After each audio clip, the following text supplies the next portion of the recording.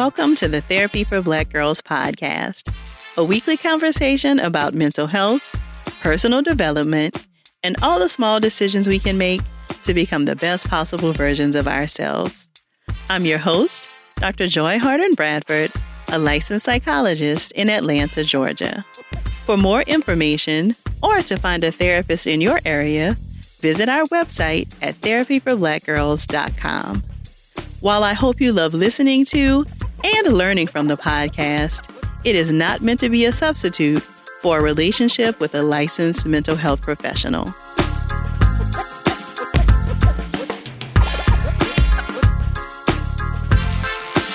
Hey y'all, thanks so much for joining me for session 138 of the Therapy for Black Girls podcast. Oftentimes I hear people talking about someone struggling with social anxiety, and it's clear that what they're really talking about is that person being introverted. They're definitely not the same thing, and I wanted to be sure we spend some time chatting about the differences this week. For this conversation, I was joined by Janaya Sadler. Janaya is a licensed clinical social worker in Raleigh, North Carolina. She's the owner of Urban Healing Counseling, a group psychotherapy office, and founder and co-owner of Introverted Girlfriends, a safe space for introverted women to promote and uplift each other. Janaya and I chatted about the differences between being introverted and struggling with social anxiety, how you might know if you're introverted, how social anxiety impacts people's lives, and what kinds of treatments are used to help those who struggle with social anxiety. If you hear something that resonates with you while listening, please be sure to share it with us on social media using the hashtag TBGInSession. Here's our conversation. Thank you so much for joining us today, Janaya. Thank you so much for having me today, Dr. Joy. So I'm happy that you were able to join us because I think what we're going to get into today is something a lot of people have been confused about. So we're going to start our conversation talking about the difference between being introverted and struggling with social anxiety, because I think sometimes people think that those are the same thing, and of course they're not. So can you tell me a little bit about what introversion is? Yes. Having social anxiety does not mean that you're an introvert. And social anxiety and introversion is not the same thing. So let me unpack. Introversion is a characteristic of someone's personality, and social anxiety is more of a mental health condition. Let me define what an introvert is. It's someone who prefers calm, less stimulating environments. Introverts tend to be drained after socializing and regain their energy by spending time alone. A quote that I read online and that I really do love is introversion is your way and social anxiety can get in your way. I like that quote. I think that does help to explain what that is. Yeah, and there's some common traits that people that are introvert have, and then we can talk about some traits of social anxiety too. And I just want to help other people understand also that this personality trait kind of exists on the spectrum, right? So you often hear people talk about introverted versus extroverted. And it's important to note that most of us are a little bit of both of them. Yes, absolutely. And some falls on a different realm of the continuum. So I am on the extreme introvert continuum, and some may be what we call now an ambivert. So that's like in the middle. Got you. Okay. That doesn't mean that introverts don't like people or don't like social situations. Many introverts actually enjoy spending time around others. They just prefer smaller crowds and a more intimate setting. So kind of less draining. Yeah, and I do think that that's an important distinction. I'm glad you shared that because I think there are so many misconceptions about what it means to be introverted. Like, does that mean you never want to talk to people? Does that mean, you don't want to be invited out, right? When really it is more about where your energy comes from, and that after spending time in like a large social situation, somebody who is more introverted will probably need some time to kind of unwind with themselves. Yes. I sometimes feel exhausted at the end of the day, seeing a lot of clients, interacting with a lot of people, and I just need a quiet time to reflect, to retreat, because I expend so much energy in social situations. Yeah, and I don't think, especially people who maybe are more extroverted, I don't think that people often think about the amount of emotional energy it sometimes takes to kind of be in a group, to kind of manage everybody, everybody's stuff and everything that's going on. And so, people who are more introverted do sometimes need that time to kind of just unwind and like take a deep breath and take a step back after kind of interacting with people. Just give me a moment or two, and sometimes too much stimulation can just make you feel drained. So are there some kind of telltale ways for somebody to tell kind of where they fall on the spectrum? Yeah. So as an introvert, sometimes we tend to enjoy more quiet time. So we spend time reading a good book or retreating to a quiet space and utilizing that time to recharge. So that may be a sign that you are an introvert, that you just need downtime. Another sign is that you have a small group of friends, rather than a large extended network. You really do enjoy socializing, but it's just on a smaller scale, a more intimate setting. Another telltale sign sometimes is if you do not enjoy small talk. You tend to just get right into the deep discussions of things. That's a good one. I think that most people would not necessarily pay attention to that idea. I have heard lots of people talk about the fact that they just don't enjoy small talk. Can you talk about like what about that makes it difficult for introverts? Yes, I think it's the fluff, the fluff of it, maybe not knowing what to say.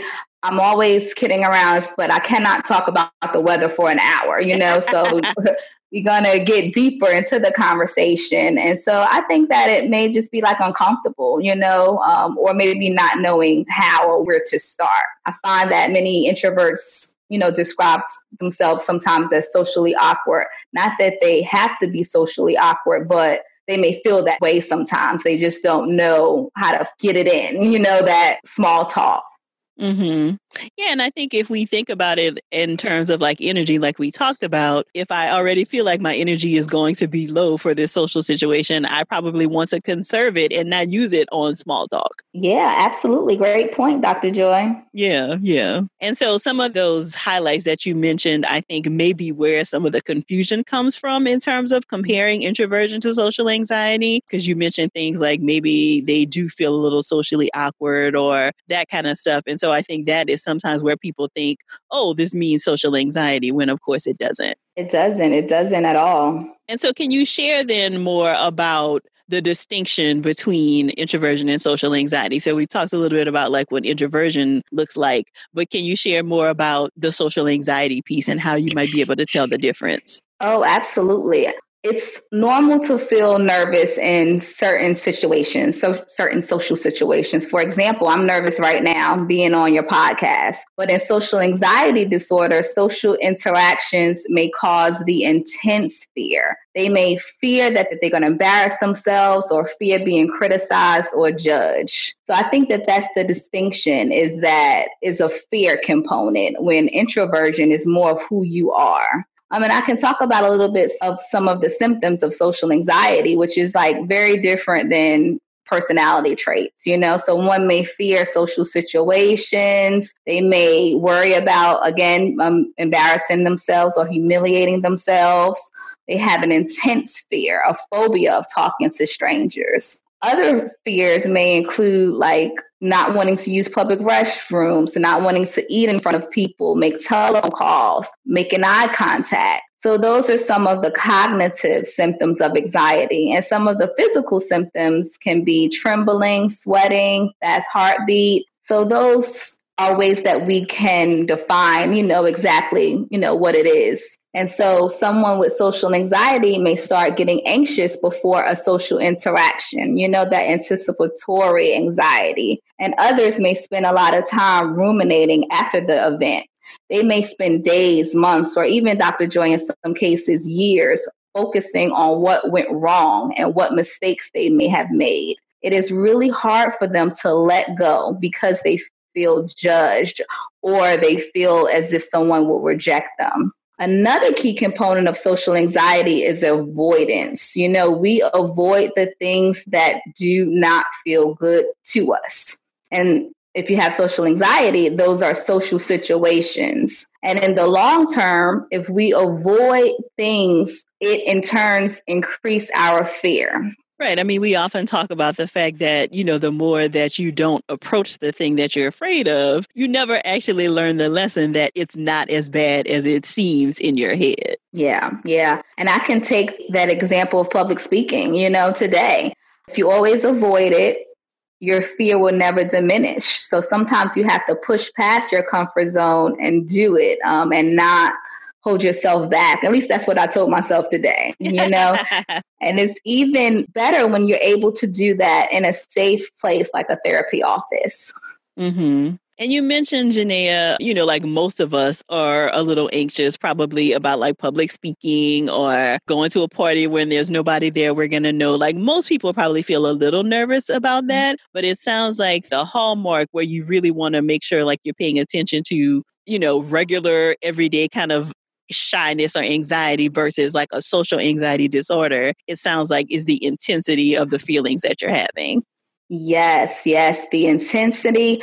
And also whether or not it is impacting your functioning. So that is key, functional impairment. So it's how does it interfere with your life? So if I was to poll your audience, Dr. Joy, and have them write down things that matters most to them in life, I suspect that they will come up with 4 to 5 commonalities. In the end, some things on the list would be our work, our career, romance, friendships, and relationships with our family. And you see, with social anxiety, it may affect these areas that are important to us. So let's look at work. Work, it may keep you from finding a job if you're anxious, if you're too shy to even go on an interview because you're fearful. That affects your money, So people are fearful in the face of going to the interview, or even when they have the job, they're frequently calling out to avoid social situations. Maybe on meeting day, every Friday at 1:00, you're calling out because that's the time that you're going to be around other people. And it also can stop you from advancing in your career, going to those trainings and conferences. Most jobs rely on some type of social capability.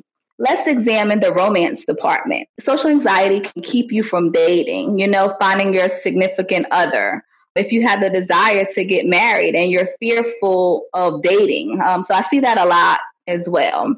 The other thing is that it may affect your friendships and relationships with your family. So, hanging out, going to that concert, you are so fearful of going to social events. Mm-hmm. So you're so fearful about going to social events that you likely frequently turn down opportunities and invitations because you just get so anxious about going to the event. Yeah. And so that's how it can affect those different domains in your life. So, making friends, having a relationship with your family, romance, also in work, in your career.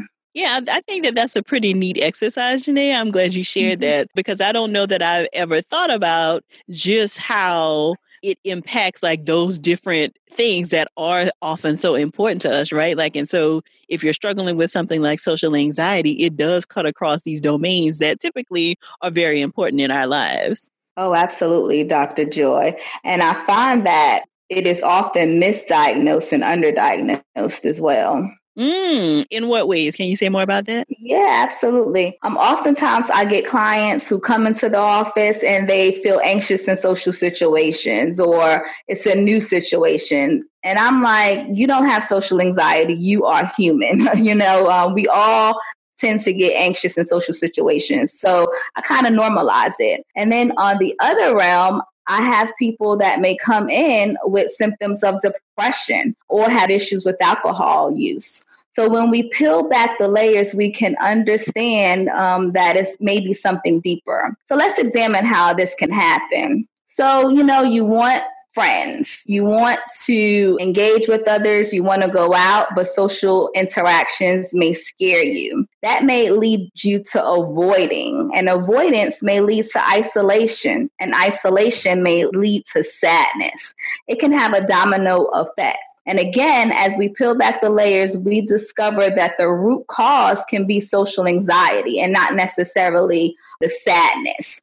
Another thing that I see common that comes into the room is overindulging in alcohol. The liquid courage is needed to function in social situations. So one glass of wine can turn into a whole bottle and a shot on the side, just so that you can relax and go to that networking event per se.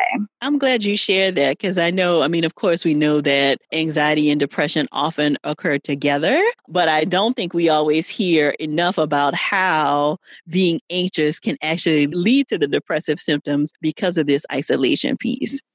Oh, absolutely. I hear that very often about isolation, loneliness, sadness. And so I like to peel back the layers to see what is really going on.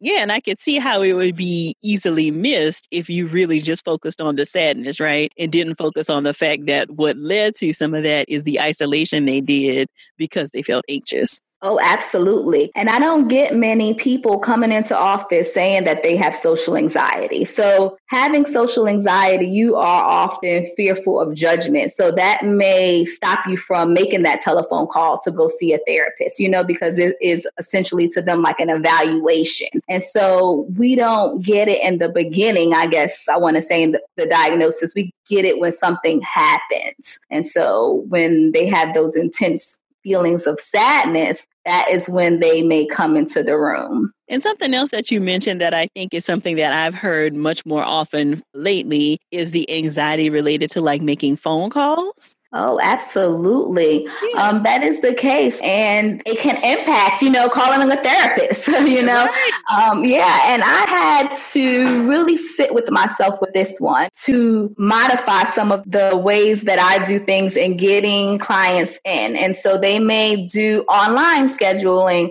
rather than making a telephone call because they are so fearful to dial the numbers, and we live in a culture where texting and social media may allow us not to talk verbally with one another as often as we once did. Mm-hmm. Yeah. So in some ways, it does kind of make it easier for you to actually avoid, like we already talked about, the thing that is making you anxious. Yeah, definitely, Yeah. Dr. Joy. Yeah. But I think that is important to think about, right? Like just in terms of how we even make our services more accessible, right? Like if they're already struggling with anxiety, yes, of course, we don't want you to continue to avoid, but in the interest of actually getting them in for help, we may want to think about different ways that we can make scheduling easier as opposed to like just talking on the phone. Yes. And I've had clients that commented on that, so if we can, that would be helpful. And this can impede also going to the medical doctor as well, calling about your bills, calling people in what they perceive to be authority, handling some things that you have to handle, it's just a lot that it may impact.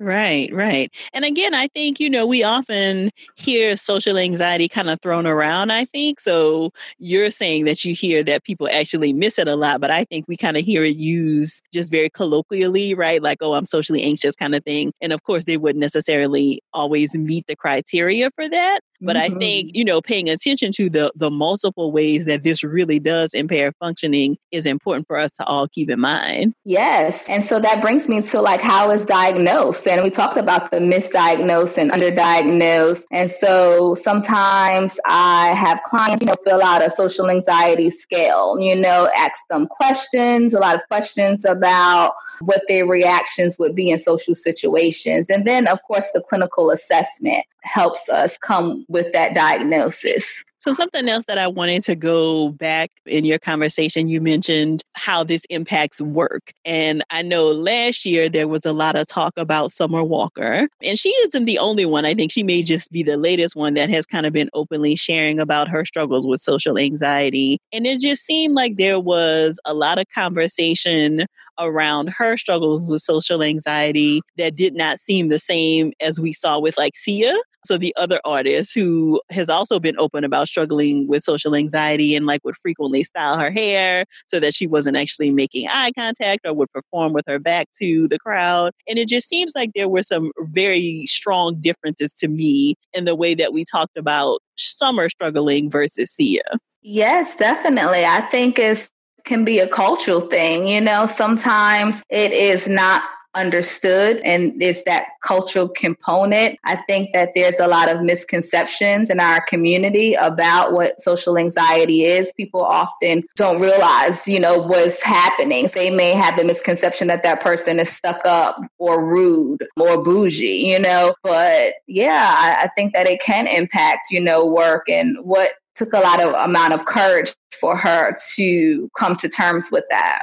Mm-hmm. Yeah, and I think the other thing we have to think about is that, much of the conversation was around, well, why would she choose to be in a career like this, right? If she struggles with social anxiety. But the truth is that no matter what career you pick, if you struggle with social anxiety, you will struggle, right? So I think we have to be careful in kind of making that kind of a assumption that, oh, because you struggle in this way, maybe this is not the career for you. Yeah, definitely. So let's talk a little bit, Janaya, about like treatment. So what does treatment actually look like for somebody struggling with social anxiety? Treatment can look like a couple of different things. And so we can do, CBT therapy, and that helps you become aware of your negative thinking patterns. Another thing that we do in the room sometimes is teach relaxation techniques. We discuss and practice breathing, use guided imagery, bring in meditation or mindfulness. I may even suggest yoga or other body-based interventions, especially if the anxiety is manifesting like somatically or physically. I would suggest that. We may also teach social skills. So one reason that someone may be anxious is that they may be socially awkward or not confident in their social skills. And if that is the case, we would assess it, and we'll teach social skills like effective communication, conflict resolution, empathy,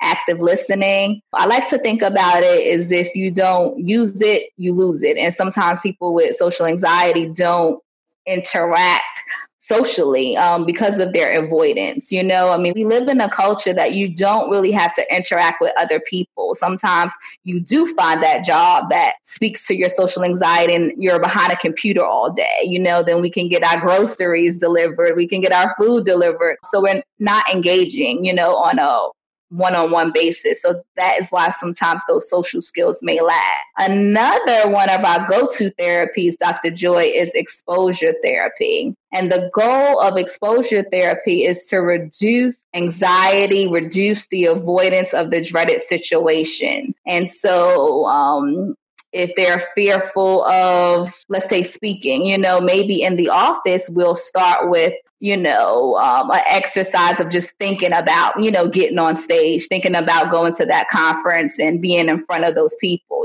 so we just thinking about it. Then we may push it a little further, so they're thinking about it, they're preparing for it, they're experiencing the feelings that they may feel like when they're on the stage. And then the hopes is that, eventually they may even try it. So it takes time. We suggest that you do these type of therapy with a professional. And is there a reason why you might choose like one modality over the other? Like, are there some things that you would want to like rule out before you started like exposure therapy with someone? Oh, yes. Definitely we want to rule out any trauma. And so that brings me to like the why, why do I have it? We'll come back to that. But yes, that's a great point.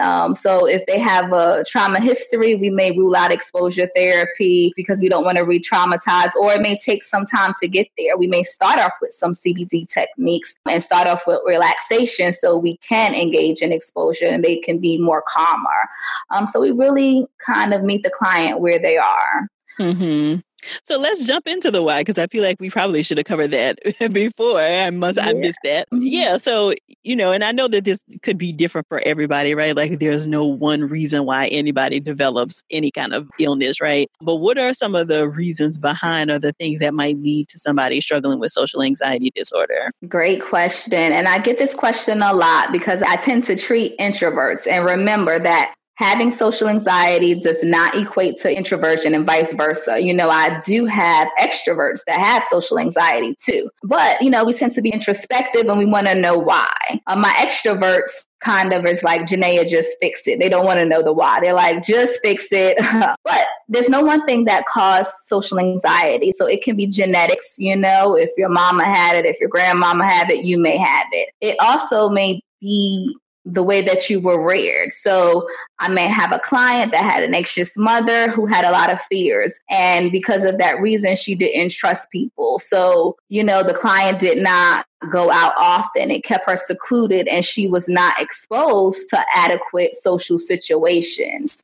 So those are some reasons on why, we have a trauma-informed practice. And so we do trauma assessments because social anxiety can be linked to a history of abuse, bullying, or teasing. I often find that shy kids are also more likely to become socially anxious adults. And so that's why I like to address this issue in children. Sometimes it's more than just shyness, and it also is prevalent in people who have overbearing and controlling parents. And can you say more about why that is? Yeah, because sometimes they are not allowed, I guess I want to say, to be free. A lot of their behaviors may be restricted and they're not engaging with people. Like I mentioned before, if you have a mom that has anxiety, maybe she's not letting you go out to, parties or have sleepovers, or she doesn't have people over because she's fearful of people, or, or something traumatic may have happened to her. So that perpetuates maybe a parent being overbearing and causing a client or the person to not develop those skills needed to be okay in social situations. Very good point. So going back to some of that skills building stuff that you were talking about. Yeah. So what are some of your favorite resources, Janaya, for people who maybe want to learn more about social anxiety or introversion? Yes. And so, as you mentioned, it's been in the news a lot lately. You see it in Facebook groups. Actually, you posed a question on World's Introverts Day. And yes, we have a day. And it was a lot of feedback about, what you wanted other people to know about introverts. So I think through like social media, you can get some level of awareness. So that's resources. Susan Cain has a book called Quiet. I also recommend her TED Talk on the powers of introverts. So it talks more about introverts and social anxiety. One of my favorite quotes from her is that there is a zero correlation between being the best talker and having the best ideas. Sometimes I use workbooks with clients in the office. So the anxiety and phobia workbook talks a lot about social anxiety. Another resource is a website, The Quiet Revolution. There's a lot of blogs and self-help tips on being an introvert. And another book is Self-Compassion by Dr. Kristen Neff, because treating yourself more gently and softer as if you would treat a friend may help you reduce some of the issues that you have with social anxiety, because people can be so hard on themselves. Yeah, and I'm glad you brought up Susan Cain's book. I don't know if other therapists have suggested it. Maybe it's come up at a time or two, but it definitely felt very revolutionary, I think, when she published that book, because I think before then, people had not been forced to think about how the world really is not set up for introverts to sometimes be successful. Like the world is just very noisy and just requires a lot of energy. So I think her book coming out really was revolutionary. Yes. And if you don't have time to read that book, check out that TED Talk, and it's really the way that we socialize is we're sometimes in an extroverted world, so she really brought life to that and really brought light to some of the advantages of being an introvert. And so, some things that she highlighted in that book, that we're independent, we're private, we're more inclined to be autonomous and self-sufficient. We're creatives, we're deep thinkers. So it's just an excellent book, and I definitely would encourage people to read that. And where can people find out more information about you, Janaya, your practice, as well as any social media handles you'd like to share? Yes, my practice is Urban Healing Counseling, located in Raleigh, North Carolina. You can find us at www.urbanhealingcounseling.com, and that is the same for us. Facebook and Instagram. You can find me, Janaya Sadler, LCSW, online, and that's my Instagram. as well as my website. I'm also an Introvert Powerhouse coach at Introvert Powerhouse University with Introverted Girlfriends, in which I'm the founder and co-owner. Perfect. And of course, all of that will be included in the show notes for anybody who wants to look up those incredible resources. Well, thank you so much for sharing with us today, Janaya. I really appreciate it. Well, thank you so much for having me, Dr. Joy. I'm so glad Janaya was able to share her expertise with us today. To find out more information about her and her practice and the resources she shared, check out the show notes at therapyforblackgirls.com/session138.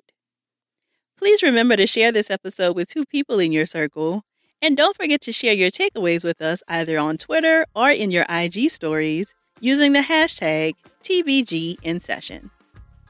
If you're searching for a therapist in your area, be sure to check out our therapist directory at therapyforblackgirls.com/directory.